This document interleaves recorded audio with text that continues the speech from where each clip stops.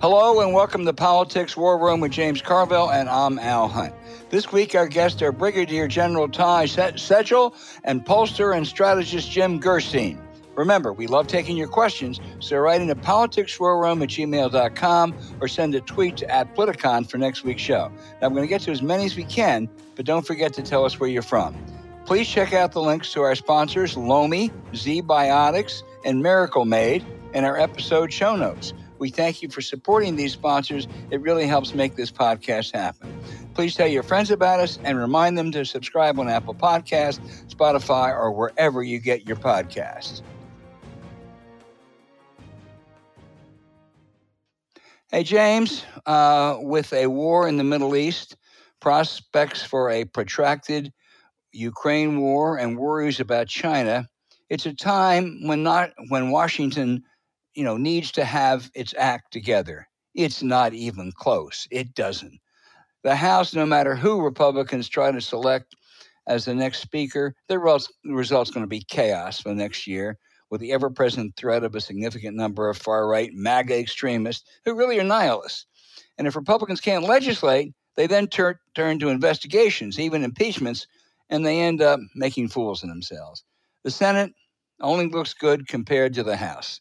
President Biden gave an excellent speech on the Israel-Hamas tragedy, but Democrats, are still talking about his age.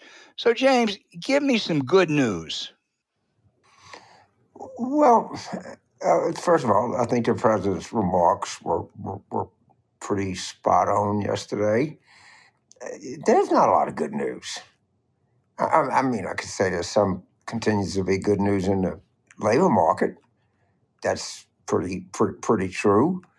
But internationally, and you're right. You got Ukraine now. Now China. Think about Korea. Other problems that spring up. But I know they talk about the president's age, but he doesn't get any younger. That's the fact we discovered, isn't it, James? It's been the problem, but it is, and it's been a problem since it started. It's not going to go away. And I know that, probably everything is going to, but I think politically is going to happen. I think they're going to be like a standstill for the next week or 10 days. I mean, they're crazy-ass people who say anything. And they're not our crazy-ass people. These left-wing crazy-ass people will say anything. But usually these things historically help a president's approval rating. So let's see if this happens here in the next 10 to 14 days. I think they don't do as much as they used to, and this is I certainly made a full-throated support of Israel. I think it to some extent is going to depend how it all ensues, and we have some good guests to talk about that later. But you're right, that's a potential bright spot. How about there's still Democrats, who are talking about getting in this race. They're not top-line Democrats, but Dean Phillips of Minnesota is talking about getting in New Hampshire. RFK Jr. dropped out of the race after making a fool of himself, so he'll make a fool of himself now as an independent candidate. And the filing deadlines are really coming up by the end of this month. So it doesn't look like any heavyweight's going to get in, but, maybe Dean Phillips will be the alternative or someone like that. I don't know. And right now it looks like we're steaming toward a Trump-Biden general election, which 70% of the people in the country don't want. And I just think that this is not a good idea. But you're right. We also need to keep in mind that the Republicans have their own set of problems, which in some way are greater. And I admit, I do not understand why Trump continues to get the numbers he gets. Of course, I didn't understand. Well, because their voters are crazy. It's hard. That's the thing. You gotta until you process that. We're talking about Nancy Mace. She changed because she went back home and found out she wasn't going to get elected to anything. Voters are crazy. I don't think the number's that high. I think you're right. 30% are crazy. Yeah. Well, if you voting for Trump, if you're on a poll and everything that you know, and you're still voting for Trump, you're fucking crazy. I may have if to you yield know on all this about the criminality, you know all about the national security breaches, all about the rudeness, all about, I didn't get into the personal stuff. I mean, and you still, complicit in storming the Capitol, calling for the assassination of convicted a rapist. four-star general. I mean, yeah, a convicted rapist. And I'm sorry, and you're still for this guy? But something's wrong with you. Well, It's let's real hope they get deeply, some profoundly therapy wrong with in you. the next 12 months. Well, I mean, and all this third-party stuff is, they're brewing out there. Okay, They're next crazy. week, or maybe 2 weeks from now, or sometime, we're going to come back with better news. I promise out there.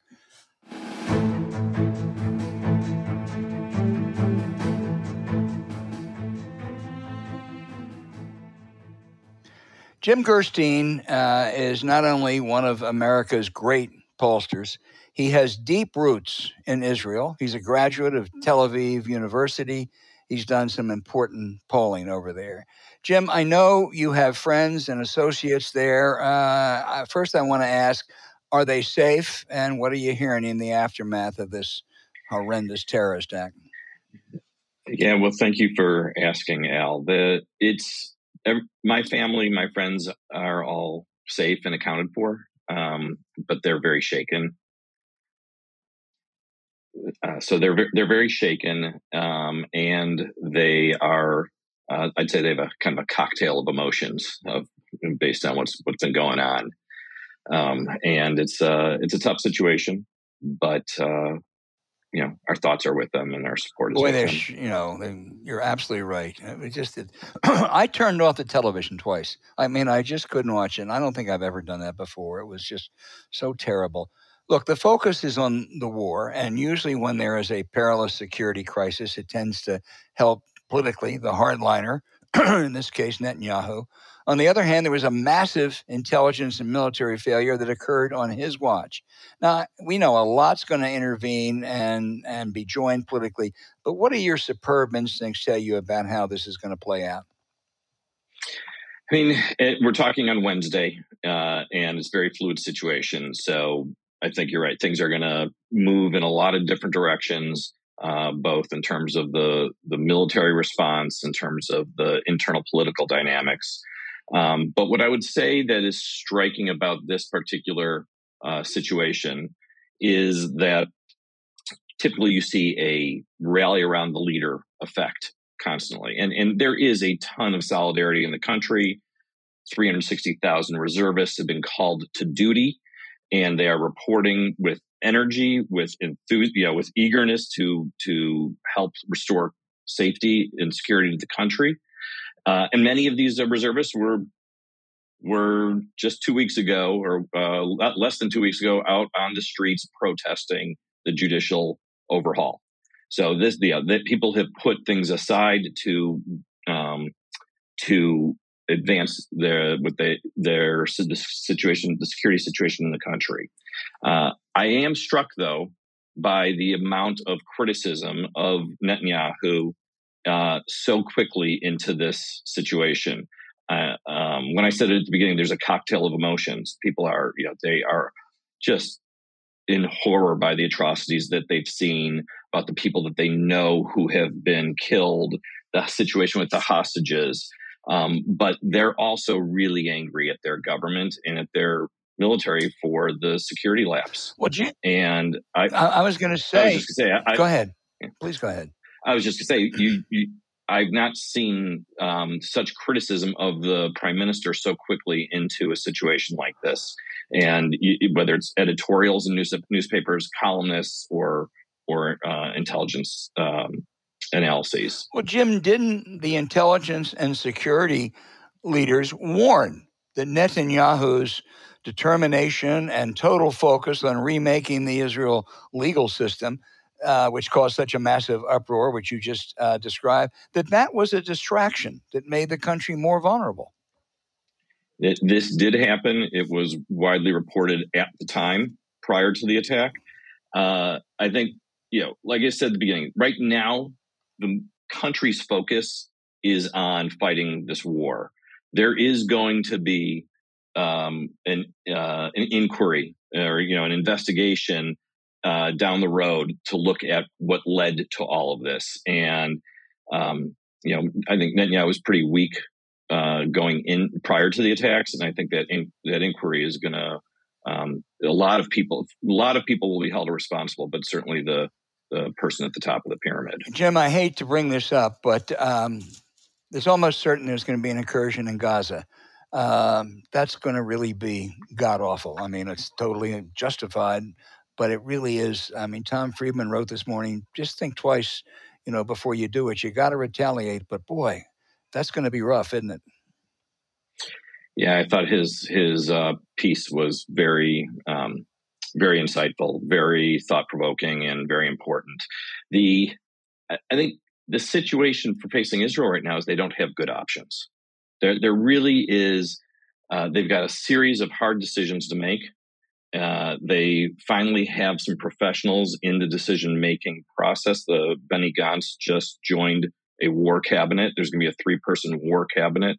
Or a 3-person decision-making war cabinet, and now they have Benny Gantz in there, who was the former defense minister and part of the political opposition, and also former chief of staff of the military. So I think that will give some confidence to the public about who's involved in some of the decision-making. But these are incredibly difficult decisions that the leadership needs to make. And none of them have good options. As you mentioned, the ground incursion, this is urban warfare in a very densely populated area, and there have been ground incursions or ground troops there before, and we still had this situation that we have today. What's different now is we have approximately 150 hostages there, and that makes this incredibly difficult to navigate. And it's I hate to repeat myself, but there are not good options here, but there's a lot of important work to be done. James? So, Jim, let's talk about the government as currently structured, because there's been a declaration of war and there's been an announcement of a unity government. Who's going to make decisions and how people are going to be held accountable? And does this suspend the holding of elections? Or just politically, how does this change everything? Okay, so as of a couple of hours ago, they established a war cabinet. And within that war cabinet, as I understand it at this moment, and this is subject to change, gotcha. But there are 3 decision makers. Benjamin Netanyahu, the prime minister, Yoav Gallant, the defense minister, and Benny Gantz, who I just mentioned, who is a former defense minister, former chief of staff of the military, and is the head of one of the parties in the opposition. So it's not exactly a unity government. It is a war cabinet that includes includes members of the coalition of the opposition who are now entering. In addition to those 3 people as the formal decision makers, there are advisors to this war cabinet, one of whom comes from Benny Gantz's party, his name is Gadi Eisenkot, who was one of the, he's also a former chief of staff of the military. So there are some professionals now entering this decision making, and the head of the opposition, the leader of the party, the largest party in the opposition, is Yair Lapid. He has not joined the government as of now. His condition is that Netanyahu discard the 2 most extreme and radical elements of the coalition, so that there's not that you don't have them involved in a war-like situation. The last thing I'd say is, in terms of, you asked about holding elections, things like that, there is no date. There is no date on the calendar. There's clearly obviously not going to be an election during this war. That would be way too disruptive for prosecuting it, certainly in these stages of the war. the one really important political piece that just happened is when Gantz joined, Netanyahu agreed to stop all other legislation, and that relates to the judicial overhaul. So everything's on the back burner. Everything's on hold. They're at war. So this is something, there's going to be an inquiry. There's going to be, and one thing we know about Israel is there's a lot of finger pointing going to go on here, and there's a lot of other stuff that's going to happen. It's something that you and I have never been fans of.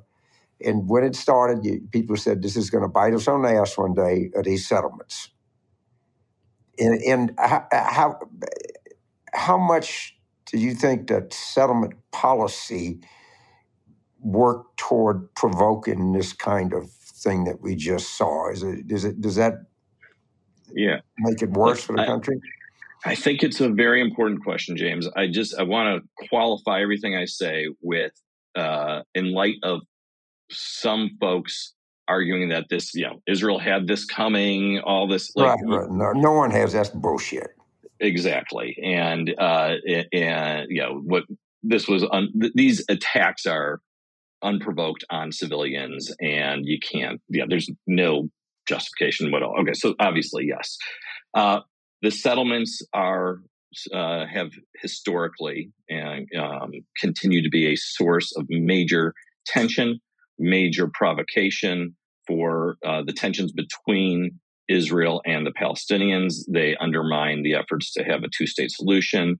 We are now seeing how when you bring into the government settler leaders, how the resources get even further diverted to the settlements, both financial resources and now the military resources. And we're talking about settlements in the West Bank. There are no settlements in Gaza. Right, it's a very important distinction.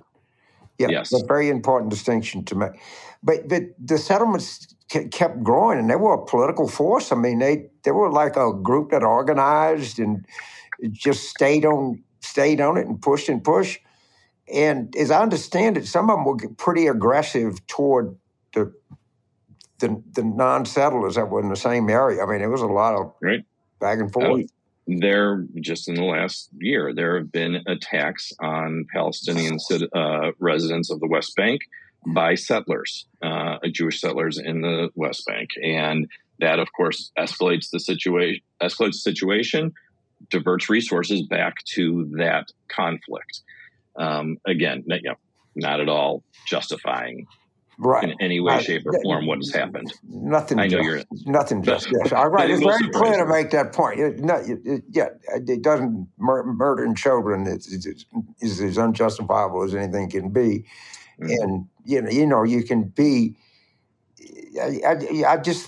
I think that this is just a seminal moment for Israel because it's always reminded, if it ever forgets, that it's living in a hostile neighborhood.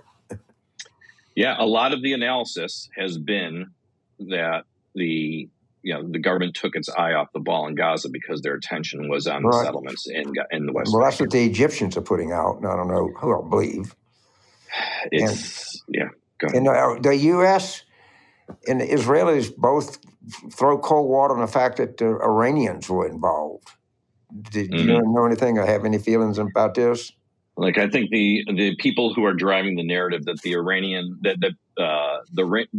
Iranians are responsible and that Biden is the cause of all this, that it's the Republican Party. It's just nonsense. And so, obviously, I think the White House has put out very clear information on the Iranian role, and that it's obviously complicit more broadly due to its longtime support and interest in parties like Gaza, like Hamas and Hezbollah, but that there's no direct evidence at this point in time that they orchestrated this specific atrocity.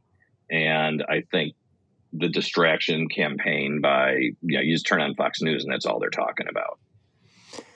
Well, one observation I turn back to you, that operation was very sophisticated. I mean, this was not a bunch of rubes, casing out the bank or something like that. I mean, they came in on paragliders. They had moved earth-moving equipment to the border of it. You don't think the satellites could have said, hey, man, what's going on here, in addition to the maneuvers and everything else? But I got to believe, man, I've obviously been to Gaza and seen it. I got to believe they had help. And that's, whoever the military planner did this, or planners, knew what they were doing. And they kept it quiet. Yeah. I mean, think about how, you're right. This was very sophisticated operation, in evil in all aspects of it, and pulled off with a evil execution. And they, but the fact that they were able to keep it quiet for so long, obviously there were a lot of signals that were missed, and that this has really hurt the Israeli psyche, that something like this could happen, and that plays into all of the next steps and the damage to their psyche and how they're going to respond. I would add to this, going back to what Al asked about ground troops. They are clearly prepared for. When they plan this, they are clearly planning for the next day, and they know what Israel's potential responses are, and they will not be surprised and unprepared for a ground attack. And so I think that's one of the things that the military experts in Israel are certainly trying to figure out and navigate. And how do you go in there without having your soldiers being sitting ducks, which is very scary, because these are reservists in many. I mean, these are young people. But they're also reservists. They're parents. I have friends who are in their 50s and 60s who are running to the border as reservists. I mean, this is. There are a lot of people. Everyone in Israel is affected by what the next decisions are made. Jim, I was a young reporter in Washington in 1973, the Yom Kippur War. Israel was caught off guard again, and then they rallied and massively defeated, score a huge victory. But boy, it changed Israeli politics, didn't it? I mean, it started to mark the end of the labor reign. And within 3 years, Likud took over. I mean, it's kind of hard to imagine something like this not having a huge impact in domestic politics, whatever it is. Right. I mean, I think you hit the nail on the head when you say it took 3 years. That's when the next election took place, and that next election was the first time in the history of the country that the Labor Party did not win and that's what brought in Menachem Begin to be the new prime minister, whom, by the way, then made peace with Egypt, one of the countries that attacked them in the Yom Kippur War, and that had a long-lasting, stabilizing effect for Israel and the region. Well, let me ask you about part of Netanyahu's coalition are the right-wing religious fundamentalists. They don't fight in these wars as a general rule, do they? I mean, you talked about all the reservists who were called up, and both young kids and 50 and 60-year-olds are going. There's one that's AWOL. Is that going to affect them politically at all? Because they have been a powerful political force. Yes, the ultra religious in the country do not serve in the army. There have been ongoing efforts by the center left to require them and pass legislation that requires a form of national service or some sort of contribution to the country, and it has been repeatedly blocked by the right, who has been in power. And it's one of the big priorities and things that a ultra religious party demands when it goes into a coalition. The big ones are not requiring them to serve in the military and funding the religious schools. And so you're right. There is a lot of tension over this issue in the country, a lot of division.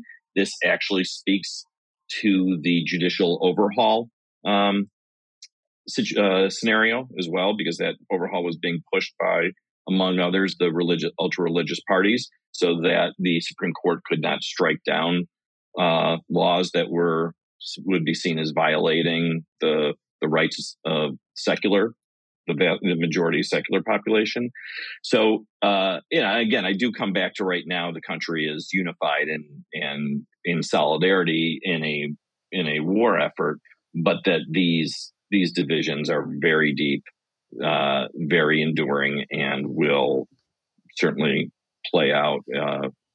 continue to play out as time goes Jim, on. I've only been to Israel 3 or 4 times, but I have an enormous admiration for the country, its citizens, its ingenuity, its courage. But that's a really screwed up political system. I agree on every one of your points. Okay. Wonderful people, wonderful country.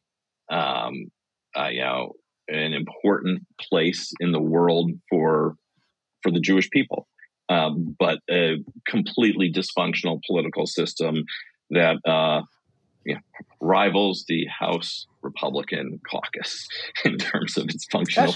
That's a good comparison. That's a really great analogy, James. So Jim, I've worked in Israel, Ukraine, and Afghanistan. I think I need to turn my passport in.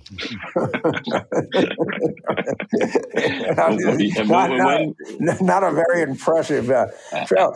Head to Switzerland, James. Let's turn to American domestic politics. And by all accounts, the president's words were very appropriate yesterday, to the point. You do a lot of polling in America. Do you expect any kind of a mild bump from this, or we don't know? What's your general view of that? But before I answer that directly, I want to also, because I forgot to mention at the outset, I got bombarded with messages yesterday and today from people in Israel about how much they loved and appreciated Biden's speech. That's why I sent me a text here.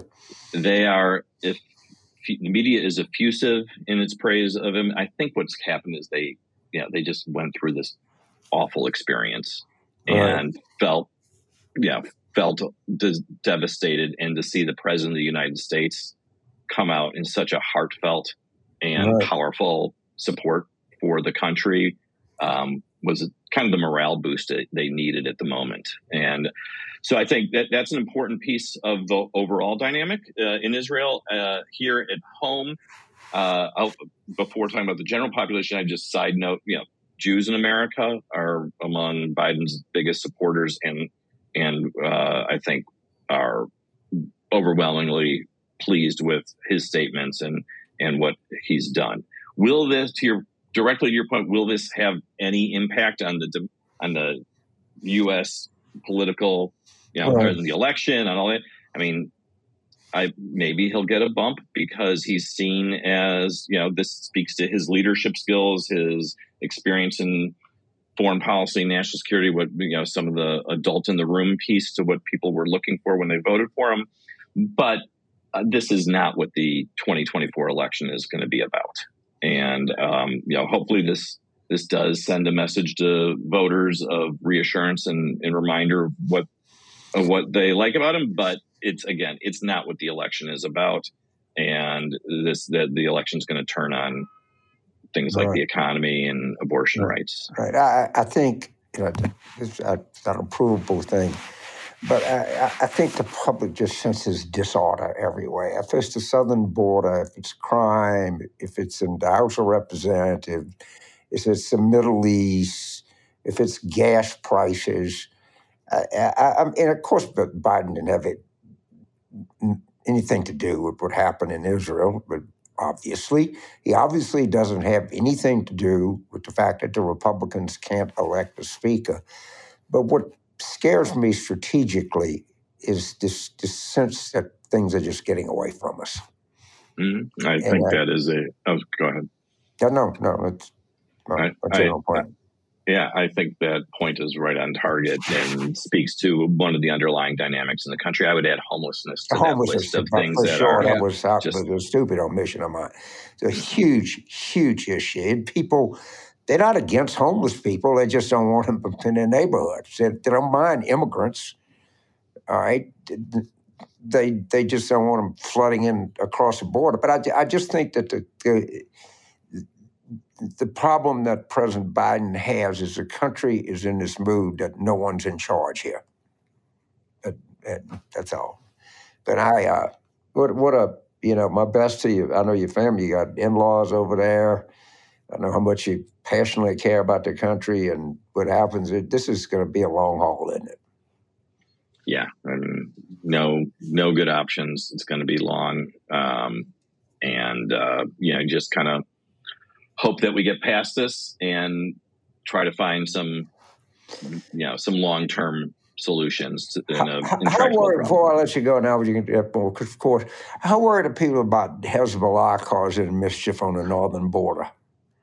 Very worried. It's a key piece to this to have to fight on two fronts that stretches your resources even further.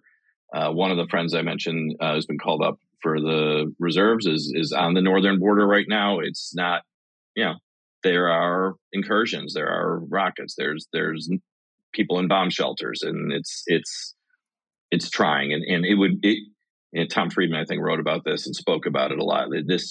That further destabilization can unravel quickly and bring in, see what that does to U.S. involvement if this goes more regional.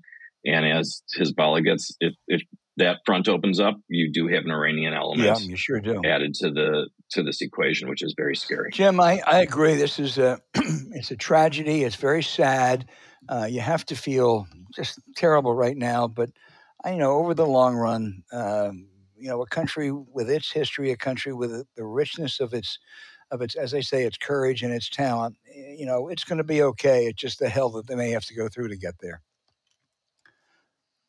Yeah, you are a terrific guest, and we've learned a lot. Thank you so much. Thank you, man.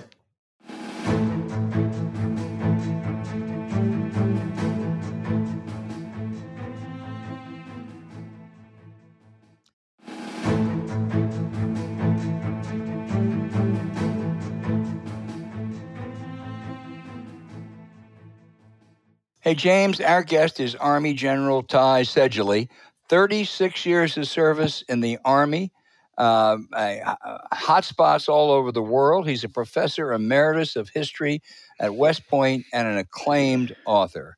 General, let me talk about Alabama Senator Tommy Tuberville. He's put holds on around 300 military promotions to try to get the Pentagon to change its policies on abortions. The Alabama freshman says, hey, it may be a minor personal inconvenience, but it doesn't really hurt our military readiness, does it? The baloney. I will tell you right now that the senator from Alabama, his policy is both stupid and evil.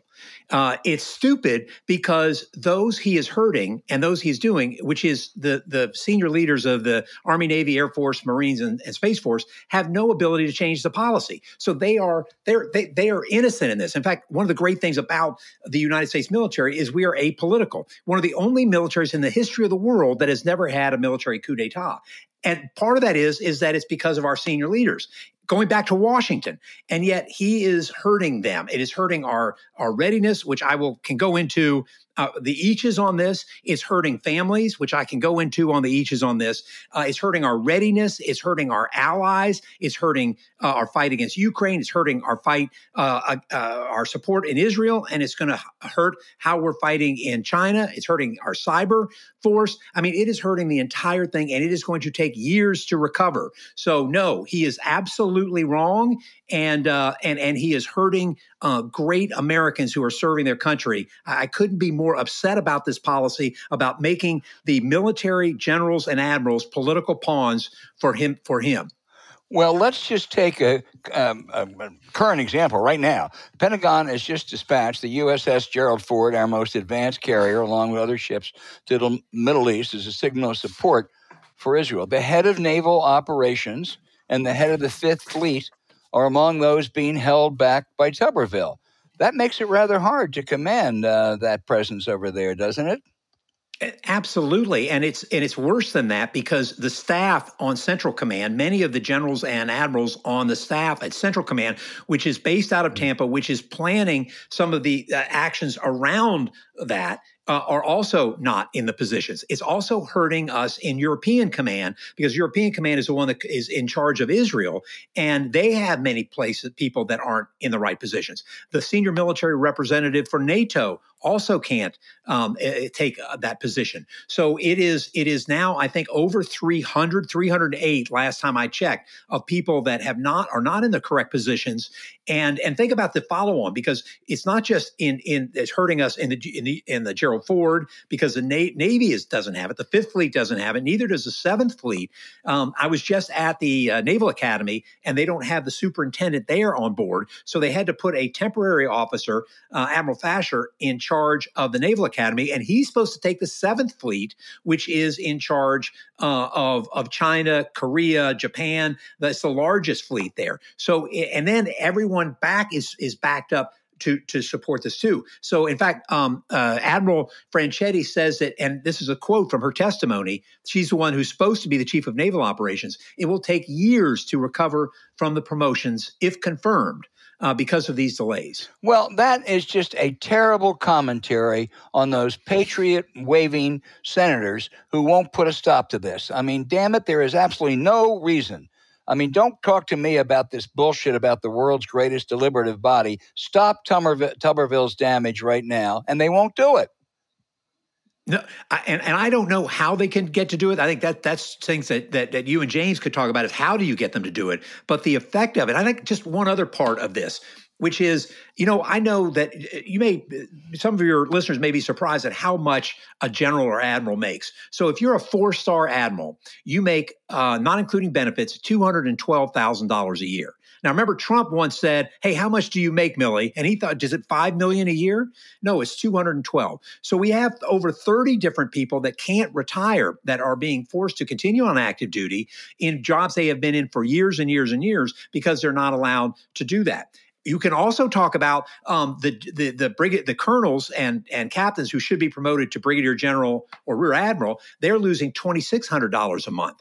And I know that's not the biggest deal in the world, but these are people who are serving their nation when it makes most fiscal sense to get out at 20 and start that next career. They're not doing that. And for pilots, we're keeping the pilots in. There is a huge lack of pilots in the force. And so that's another one that these people are sacrificing their fiscal well-being to continue to serve. And yet Senator Tuberville will not take those holds off. That's not even including the children who are stuck in limbo and can't start the right schools in place, or the spouses who can't get new jobs in the places where they're going. So it's not just it's America. That's why I say it's stupid and evil. It's stupid because it's hurting our readiness. It's evil because it's hurting the families and those who choose to serve this great nation. Boy, you have really laid it out, James.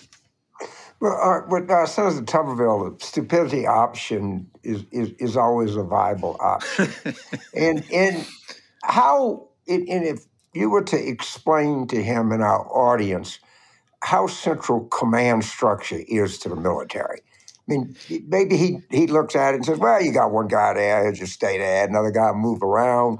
I don't think he really understands the relationship between command structure and a functioning military. James, it's a great point. So I listened to his he was on a podcast recently and he said, this is a quote, that he said, listen, those generals and admirals, they're just not that important. It's the corporals and the privates that are really the ones that count. And listen, those at the pointy end of the bayonet are incredibly important. But you've got to. This is coming from a coach. It's like saying, no, we have no need for coaches. Just send out 11 people on the field, and it's going to turn out fine. But he also said, and this is a quote, I don't care if they promote anybody, to be honest with you. He has no idea. So listen, we are a hierarchical organization, or as I like to say, it's an obedience-based organization, which means that we follow the orders of those above us. And those above us have been, it takes 18 years to create an Army battalion commander, 22 to be a brigade commander, 25 to be a division commander. You can't, that's why we don't take people off the street to be in these positions. You got to grow into them and take successive positions. And to get that experience, you have to rise up through the ranks. So when you get to be a 2, 3, and 4-star general commanding a division or an aircraft strike battle group, that's That's just an amazing level. I mean, thousands, tens of thousands of people that you're in charge of, and mistakes which happen in combat or in training all the time happen all the time. And if you are not experienced in that, you're going to make more of them. So I just heard somebody at the Naval Academy say that the last strike battle group rotation he went on, everybody came home. There were no accidents and nobody died. That is the exception, because we're talking about inherently dangerous things. And if you don't have experienced leadership who know they're in that leadership, you can't do it. Moreover, you need to change that leadership out. It is such a demanding job. You can't stay in those jobs for years and years and years. It's too physically, emotionally, and mentally demanding. You have to rotate out to make sure that we have this system. So you have the 3 and 4-star generals that are qualified. So the level of harm he is causing to the private and sergeants who are going to have less leadership or lack leadership. I might also say that what he's forcing people to do at that high level is have 2 and 3 jobs simultaneously. So right now we have no vice chief of staff of any, I don't know, of any of these services. They're the ones that actually run the service. Sort of the chief is out, the vice chief is in, and is in other words commanding inside the Pentagon and running the budget and everything else. Well, it means that the chief or the acting chief, depending on the case, is doing 2 jobs simultaneously, and these are enormous jobs. But because of Senator Tuberville, that we're having to double up dozens and dozens of jobs that otherwise need to be done only by one person. It is a level of here's what I think it is, James. I think it's dereliction of duty. Well, if I'm Chinese general, admiral, I'm in Russia, take any country, and I'm saying, and I get briefed, and I said, wait, now, let me tell you, one guy is holding up the whole command structure of the U.S. military. I don't think people could even grasp that could happen. It's so outrageous. You have to tell me about it again. I don't understand this. Yeah, there's one guy, he's pretty stupid, he's from Alabama, and he's paralyzed the entire command structure of the most powerful military in the world. At some point you say, is this country a joke? I'm serious. It's crazy. And, it goes back to the Constitution, and the Constitution says that the Senate must confirm all military commissions and promotions. And of course, this is because we want to ensure civilian control of the military, which happens really well. Remember that there are 50,000 promotions a year that the Senate confirms and has to do on a unanimous basis. Could you imagine doing all 50,000 individually? And so the Senate Armed Services Committee, which is, the chair of that committee is Jack Reed, great American, Roger Wicker is the ranking, also a great American. And by the way, the Senate, the National Defense Authorization Bill went through the SASC, the Senate Armed Services Committee, unanimously. These things have gone, it would be unanimous if it wasn't for this one senator. So he is not stopping promotions, commissions. He's not stopping the promotions to major, lieutenant commander, or commander, lieutenant colonel, or colonel. So it's not as though he's doing all of them. He's just doing to make sure he hurts the military as much as he possibly can. So back up. A promotion has to be confirmed unanimously by the Senate according to the Constitution? It has to be confirmed. What the Constitution says is it has to be confirmed, advised and consent. It has to be confirmed by the Senate. The Constitution doesn't say one senator can stop the whole thing. It does not say. No way it says that. No way. It does not. No way. So 99 to 1, in the Senate, 51-49 is as good as 100 to nothing. Right. But remember that if because of the way this crazy system in the Senate works in the hold, which has changed over time, this system means that that he can hold this. It's a crazy system. Totally. Yeah, you're the expert here. Can't they just vote to just do away with it? They could vote on a one-time basis? They could vote to change that rule tomorrow. And that's why I think Chuck Schumer and Mitch McConnell, this is going on now, I think, General, for like 8 or 9 months. I mean, 8 months. And I think I think it's. I mean, obviously, I think everything that Tuberville's doing, it's evil, it's stupid, but he's stupid.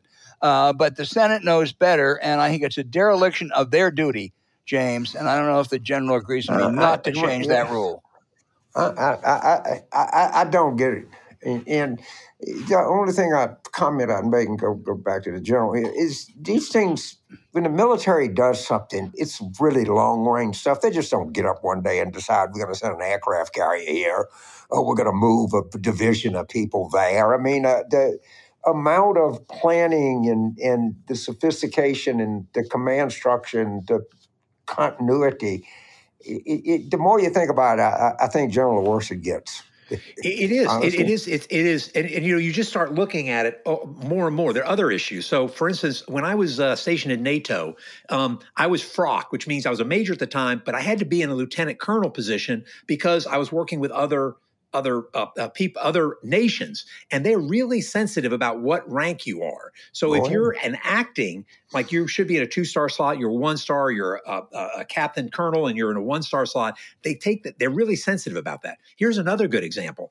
NORTHCOM, United States Northern Command, is in charge of the continental U.S. and the defense of the U.S. and really sort of Canada as well, both from missiles and also from other ways of when 9/11 happened, NORTHCOM was responsible for the response of that on U.S. soil.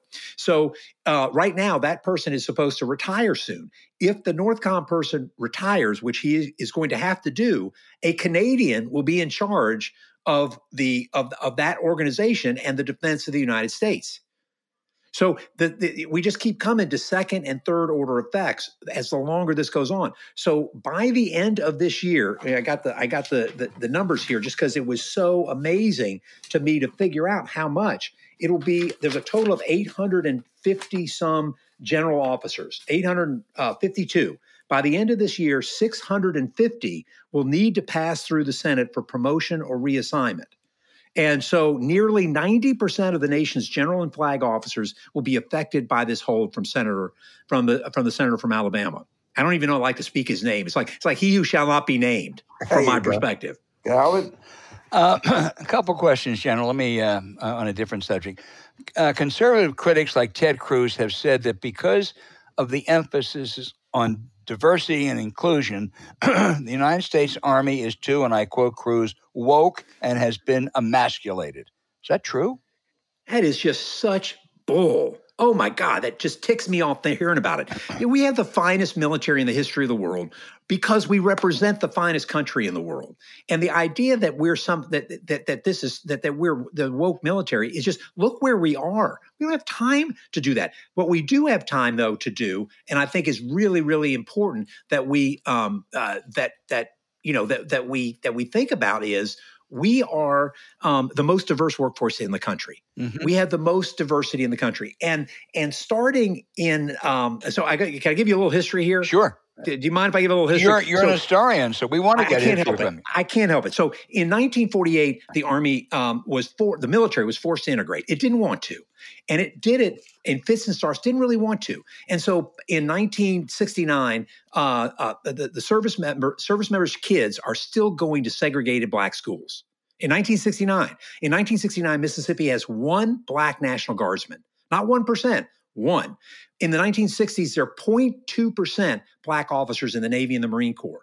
And when you start to have a volunteer army in the early 70s, you can't do this anymore. You can't have a volunteer military and have a force that is nearly all led by white people. You just can't do it. And there's race riots in that early period. So what happens is white leaders, Elmo Zumwalt in the Navy, Melvin Laird, Secretary of Defense, say, we got a problem here. And so they institute and create the Defense Race Relations Institute. They create the equal opportunities places and actually people that ensure equal opportunity in the military. And Senator Tuberville is the one that said, listen, we're not an equal opportunity military. Well, that's against the law to do that. And so we create this equal opportunity structure, and guess what? It works. By the time we go to the Gulf War, we have 7% African-American officers and 31% senior African-American leaders just in the Army.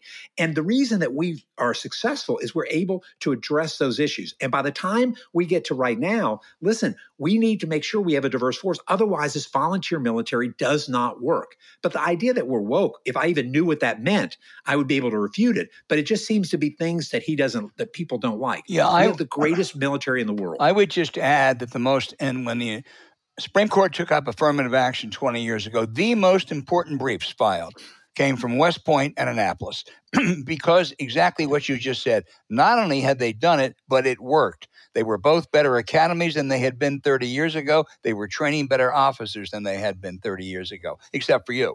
Yeah, it's so no, true. it is. Let me ask one more and then turn it back to James. If Israel goes into Gaza, which they may have to do given the awful things that happen, describe what that might be like. Oh my gosh! First of all, what happened is just the horror, the abomination of slaughtering children, civilians. My heart goes out to the Israeli people, and I stand with them. Having said that, going in, you may have seen the pictures of what Gaza looks like. It looks like a Stalingrad. They have just completely destroyed it. So all those places are just perfect places to put IEDs. Those are improvised explosive devices, to put booby traps. They know the terrain. The Hamas knows the terrain better. It's going to be awful. And what is the strategic goal? Remember, you can't overcome bad strategy with good tactics. So what's the strategy here? Well, do away with Hamas. How do you do that? I have no idea. So they're going to go into this. But then on the other hand, how do you not go in? Right. So it is going to be a bloody, long mess. And I don't know how it's going to end, except it's going to be really, really horrible for everybody. And the second and third order effects, whether it's Iran, the other nations in the Middle East, our allies and us, are so unpredictable. Remember, war is the most dangerous, chaotic, unpredictable activity that humans undertake, and humans are the most chaotic, dangerous, and unpredictable animal on the planet. It's like nothing but independent variables. It is going to be horror. Well, that's frightening. James? Right. So General, you're obviously a highly educated, knowledgeable soldier. You're also a highly knowledgeable historian, a military historian. When I look at what they pulled off, Hamas, right under the nose of the most sophisticated surveillance state in the history of the world, without electronic communications, how they supplied these people, the coordination, the note, what it takes. You got to come out of the paraglider's got to come, the boat out of the Mediterranean's got to. It was a pretty sophisticated thing they pulled off, wasn't it? Absolutely brilliant. I mean, a level of sophistication, of integration of air, sea, and ground assets, of both. It is amazing. And they did that against the most technologically advanced force around. And it just goes to show, there's a couple things to think about from a military perspective. There's no obstacle is worth a darn unless it's covered by direct fire. And what do I mean by that? If you have a fence and you can't cover it with some human that has direct fire, meaning whether it's tanks or machine gun, it isn't a great obstacle. And that's the problem that they had. The second problem they had is that you have an enemy that has to figure out other ways to fight. And guess what? They totally did. Human beings, when they are put against a wall, are the most adaptive. I don't care which human beings you're talking about. The most adaptive it comes. And boy, I tell you, you see that in just spades with the way that Hamas reacted and the way they planned this. It shocked me with their sophistication and with the effectiveness. Now, it also horrified me because of what they did. But remember, what's terrible is, and I hate to say this, but there's a purpose for what they did.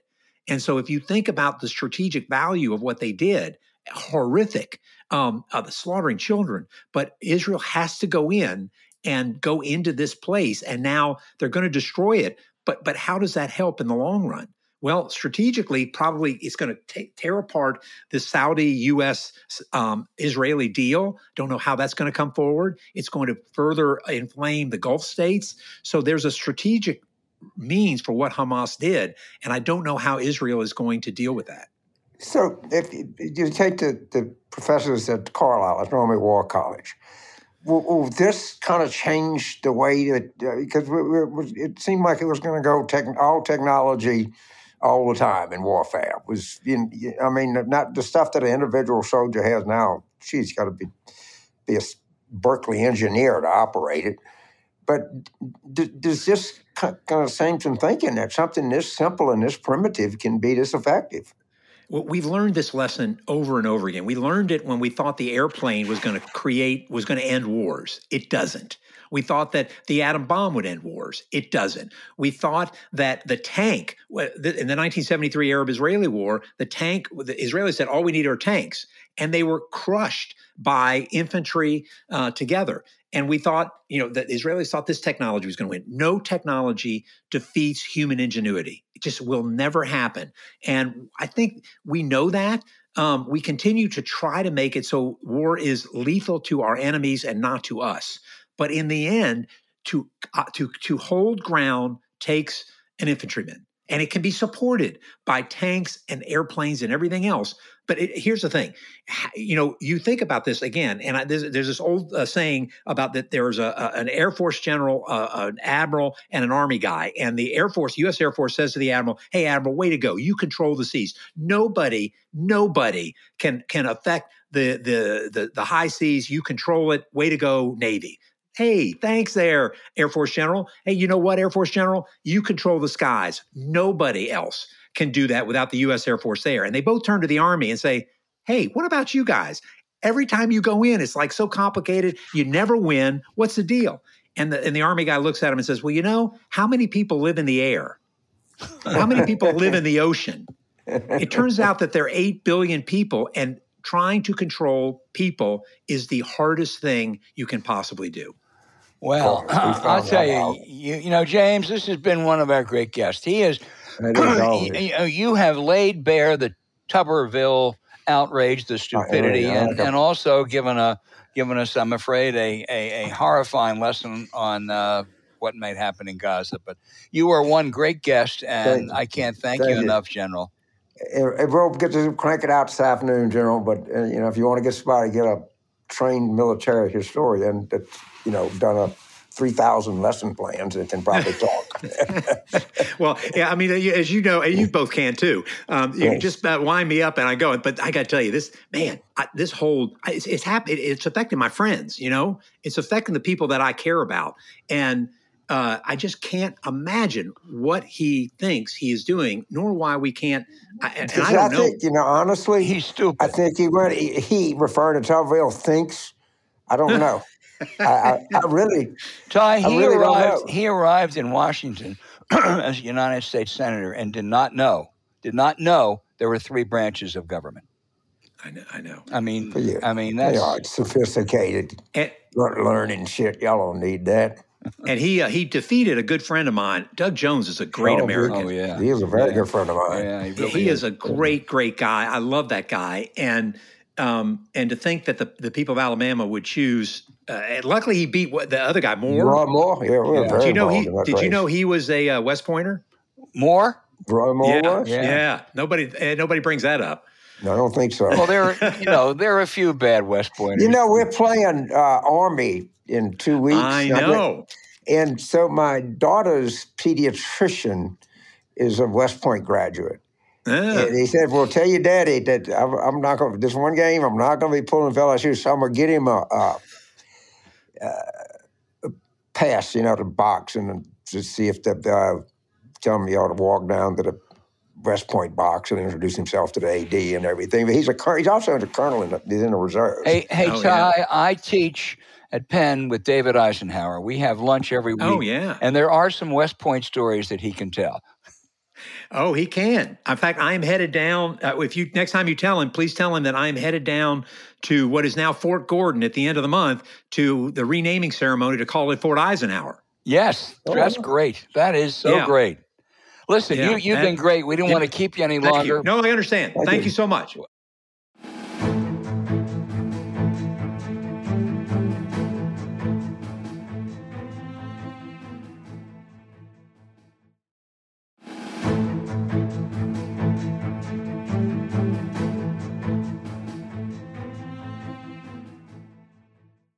James, you mentioned earlier, but I thought South Carolina Congresswoman Nancy Mace might just be one of those interesting members in a pretty sorry Republican House caucus. As you note, I'm always looking for that good Republican. The first woman graduate of the Citadel, and though a Trump supporter, she sharply criticized him after January 6, 2021. She was one of the 8 who voted against Kevin McCarthy dooming his speakership. I really didn't have a dog in that fight, but she charged he lied to her about her efforts to help women and address sexual assaults. So what does she do the next day? She announces she's supporting for Speaker House Judiciary Committee Chair Ohio Rep. Jim Jordan for Speaker. Margaret Brennan of CBS asked Mace whether her concerns about sexual assaults applied to Jim Jordan, the former assistant wrestling coach at Ohio State, where 7 wrestlers have said he knew about the doctor who was sexually assaulting athletes and he covered it up. Jordan denies it, but there is no reason for those wrestlers to fabricate a story about a powerful politician. Mace feigned ignorance, said she wasn't versed on that one, while noting, well, he wasn't indicted, was he? Congresswoman and honorable Citadel graduate, if you're going to vote for someone for Speaker after accusing the previous one of stiffing you on women's issues and sexual assault, maybe you ought to check his record first. Put her back with a sorry caucus, James. I mean, I think she tried to be sane, and the voters wouldn't let her be sane. But maybe I'm being a little too kind, a little too generous with her. I don't know. By the way, just on the whole Jim Jordan thing, there's that George Clooney movie that is made, and we're just waiting for it to be released. And it's going to be pretty damning. It's going to be very damning. Well, there's just, we've talked about this before, but having been on a wrestling team in high school, but a big wrestling team, and I had, a lot of people, it's unimaginable that the trainer or the doctor could be sexually assaulting in the shower and elsewhere multiple wrestlers. I mean, a big It couldn't happen on a football team, much less a wrestling team. Yeah, and the assistant coach didn't know about it. That's just strange credulity. They tried to get the Republican Ohio legislature to extend the time of which you could bring action against that, and of course, guess what? They said no. So, apparently, he was more than knew about it. According to some of the wrestlers, he was actively trying to suppress it. And I think that's in the Clooney movie. But what I don't get, it'll go into my, how they just go out in public, like just nothing happened. Wouldn't you be embarrassed? I mean, I don't know. But what they do, they don't care. And this is the one thing that I get more than any other comments when I'm out traveling. Why don't we be tough like them and, do like they do? And the complicated answer, we can't. Because if we did, we would be embarrassed. Let's take the $6 billion Biden taxpayer gift to Iran. Okay, no, that's not remotely true. Does that even stop them from 1 second from saying it? No. They don't give a shit, and the people who receive the information, not only do they not give a shit, they like it. The more they lied to, the more they like it. So every fact checker comes up and points out this was something Trump exemption, the Trump administration gave him, kept in a South Korean bank, and it never been said, blah, blah, blah. It does not matter. It doesn't matter. They just keep plowing away. And just like 60% of the people in the country think that Joe Biden did something wrong in the Hunter Biden affair. Well, there's no evidence of it. But what they find out is they just keep repeating it. And you keep calling them out, and they keep repeating it. It's amazing. Absolutely. But they are what they are. And it's not going to change. And the people want to be lied to, and they know they have to lie to them to get power, and they're doing it. And we can't do it. We just can't.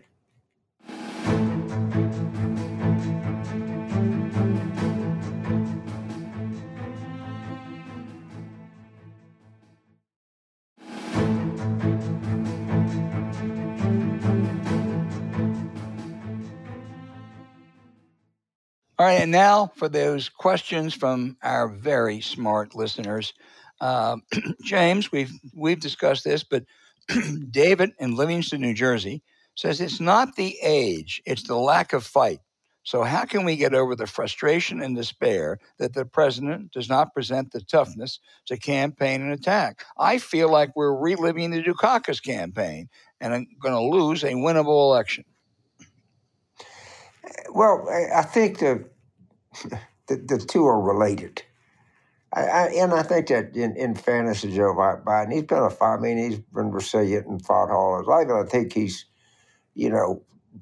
doing a, terrific job in managing multiple crises. But you're right, he is old. And, when he walks, you can see it, and it does slow you down. It's inarguable. This is true. Yeah, I wish it weren't, but it is. It Yeah. is totally inarguable. Yeah. James, I'm going to take a question from New Orleans. This is from Red, who writes us often and always has good questions. Red says, with RFK Jr. announcing an independent run and the Republicans now disseminating material against him, what do you think his effect on the race will be? Is there any state you'd expect him to have an effect on the Electoral College? Red, an effect on the Electoral College, yes. I mean, he gets 2 or 3%, he can affect the Electoral College as candidates have before in 2016 and in 2000. I think this is a really sad story. He's made a fool of himself. He has tarnished a great family name. The person that I think first fascinated me in politics, I fell in love with Jack Kennedy when I was in college, but Bobby Kennedy I thought was the real deal, and I even at one point considered leaving the news business and seeing if I can get a low-level job with him. And I think what RFK Jr. has done with his absurd campaign has just, as I say, tarnished that name. Who does he take from if he gets 2, 3, 4%? I'm not sure. The RNC wouldn't be disseminating materials against him if they were confident it would only hurt Biden. He has a Democratic name and he has a right-wing platform. So you tell me, James. Well, first of all, Sean Hannity went after him on his program. I guess it was night before last. Hard. So I think I said this last week, and I might say it every week between now and the election. In the states of Pennsylvania, Michigan, and Wisconsin, all right, and Arizona, Trump got a higher percent in 2020 than he did in 2016. Now, mull on that. In those 4 critical states, Trump had a higher percent in 2020, an election he lost, and lost each one of those states, than he did in 2016, election that he won, and he won each of those states. So that's the Jill Stein effect.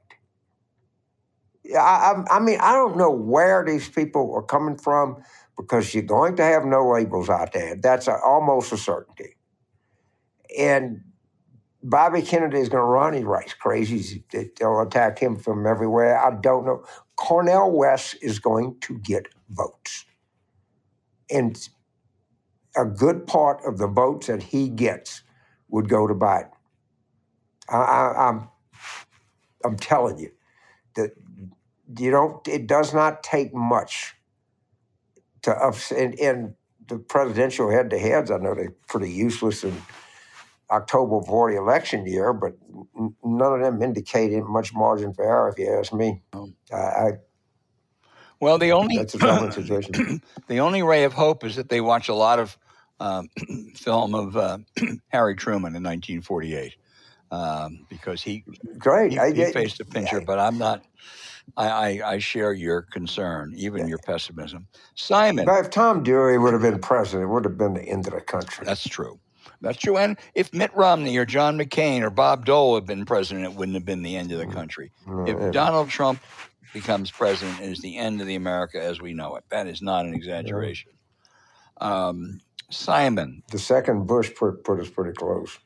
Well, I'll still take that over Donald Trump coming back.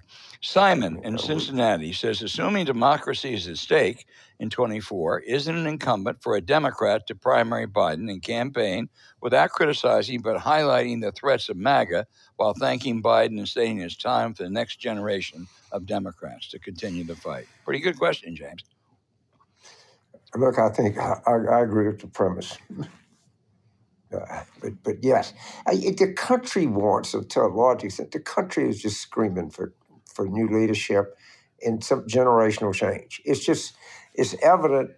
And if you don't give them that choice, I don't know what the future results are going to be. But it's going to be people feel like that their voice doesn't count. They got enthusiastic about the country. They don't feel good about voting. The ramifications of it are just not good at all. At all. Totally agree, and I think we have the general with us. Andrew in Los Angeles. This is really an interesting proposition. Andrew asks, is there any value in Hakeem Jeffries and the House leadership's nominating Liz Cheney as McCarthy's replacement? You get enough moderate center-left Democrats and sane Republicans, and could get them to a winning number.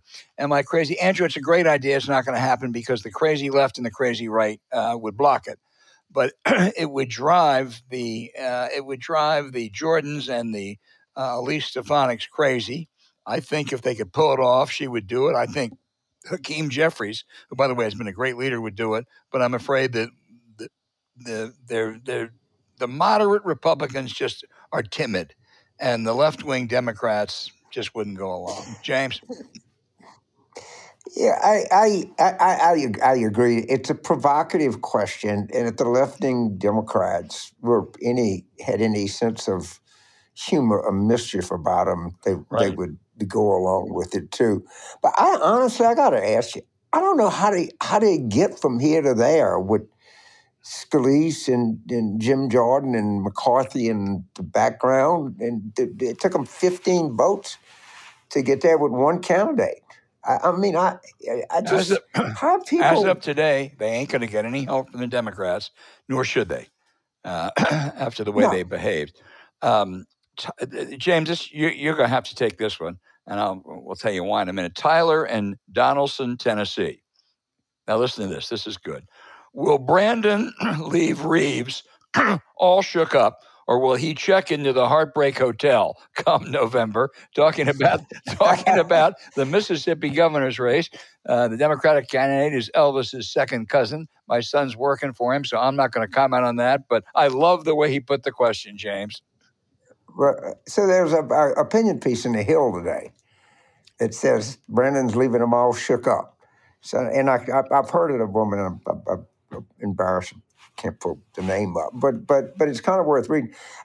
It's so hard because when I tell people that we got a real shot in Mississippi, they just kind of glaze over you. I think we're going to win Kentucky. And by the way, I think Andrew Beshear is the most underrated or underappreciated politician in the United States.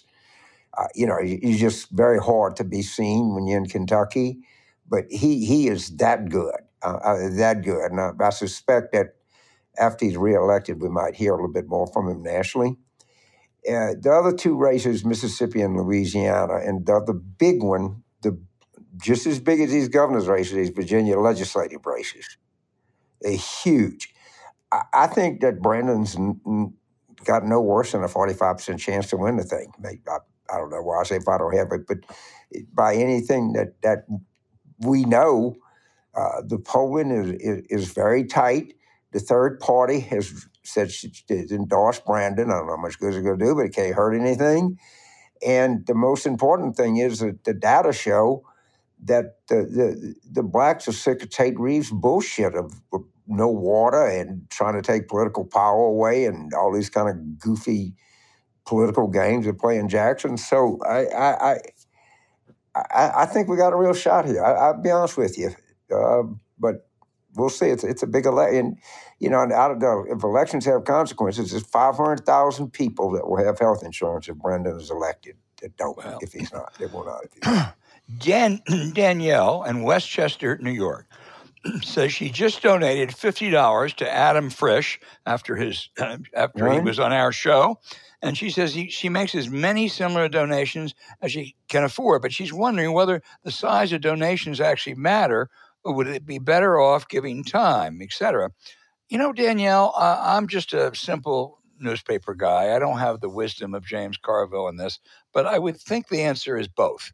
give what you can give and work as hard as you can. And you're in Westchester. I forget if there's one of those Republican congressmen who pulled an upset in 2022, but it's not that long a drive to Long Island, and you got 2 or 3 races out there. So, if you can give $50, great, but also give your time. I go back to the interview we had with Adam Frisch, and I gotta admit that I was kind of skeptical. I think the African guys, and probably be for him. Obviously, it'd be for anybody against Lauren Boebert. I walked away highly impressed. Yeah, I did too. I would have been for him no matter what. He could have been an orangutan, and be for him. But I found him to be highly humble and highly impressive man, and I think that that $50 is $50 well spent. It's something that volunteers that I've noticed happens is a lot of people, particularly older people, they can't travel to Wisconsin or wherever, even these Virginia special elections. But I tell you, if you call the state party or you look at somebody doing that, ask them for a list of names to call, right? Or write postcards to. Here's some names and addresses, and this is a Democratic voter file of a voter that's high probability. They grade all these voters on the files, and you can write, people that you think might be in the middle, or you can write low turnout propensity people, but asking to turn out.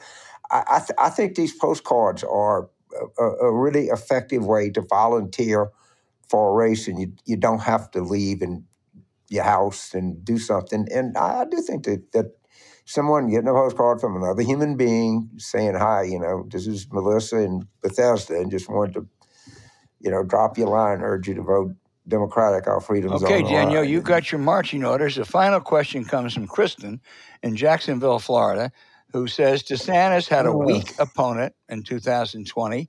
I don't think he's as popular, Kristen says, as it seems.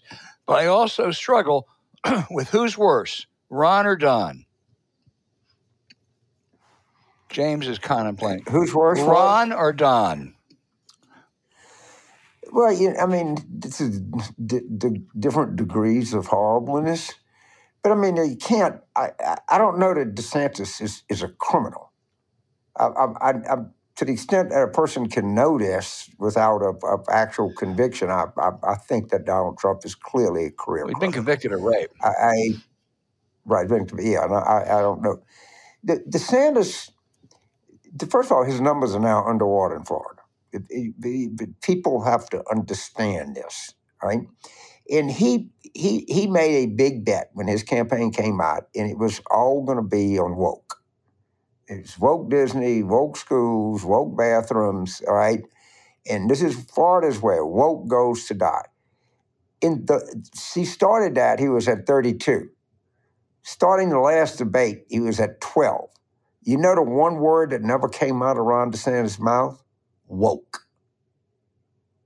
And he made a horrible strategic decision in which my friend in Jacksonville knows, and other people, other Floridians, and all people along the Atlantic coast and the Gulf of Mexico know, these homeowner insurance rates are just smothering people. And the Republicans control the insurance commissioner, they control the governor, the House, the Senate, the courts, you name it. And someone sent me a chart on how these home insurance rates have exploded. And it's almost unbelievable. And you think about this, though.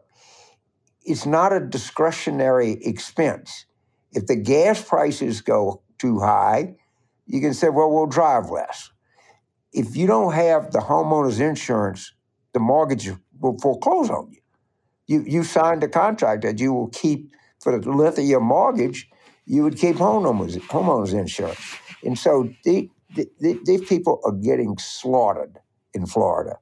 And DeSantis is off mumbling about he doesn't anymore, woke something on it. If you don't have a name, if you can't, I had a guy taught me in law school. It was like an adjunct. And he said, if you can't think of a citation, just say it's Hornbook law. Okay? if the Republican can't think of what to say, just say woke 3 times. That's the answer. Kristen, I think it's there is no easy choice here. It's between bad and really bad, and you can pick it. But thank you for the question. Right. Thank all of you for the questions. Right. We didn't get to them this week. We'll get to them next week. Hey, thanks for listening to Politics War Room with James Carville, and I'm Al Hunt. Don't forget to send your questions for us by email to politicswarroom@gmail.com or tweet them for next week's show at Politicon. Now, following this episode, we'd really appreciate it if you check out the links to our sponsors, Lomi, Z-Biotics, and Miracle Made, in the show notes. We thank you for supporting them because when you do, you help make this podcast happen. To keep up with us, subscribe to Politics War Room on Apple Podcasts, Spotify, or wherever you listen. You also can find other shows you might enjoy on the Politicon YouTube channel or when you search Politicon for your favorite podcast sites. Remember, please rate the show with a 5-star review. Now we're going to be back next week with another show as we continue our War Room planning.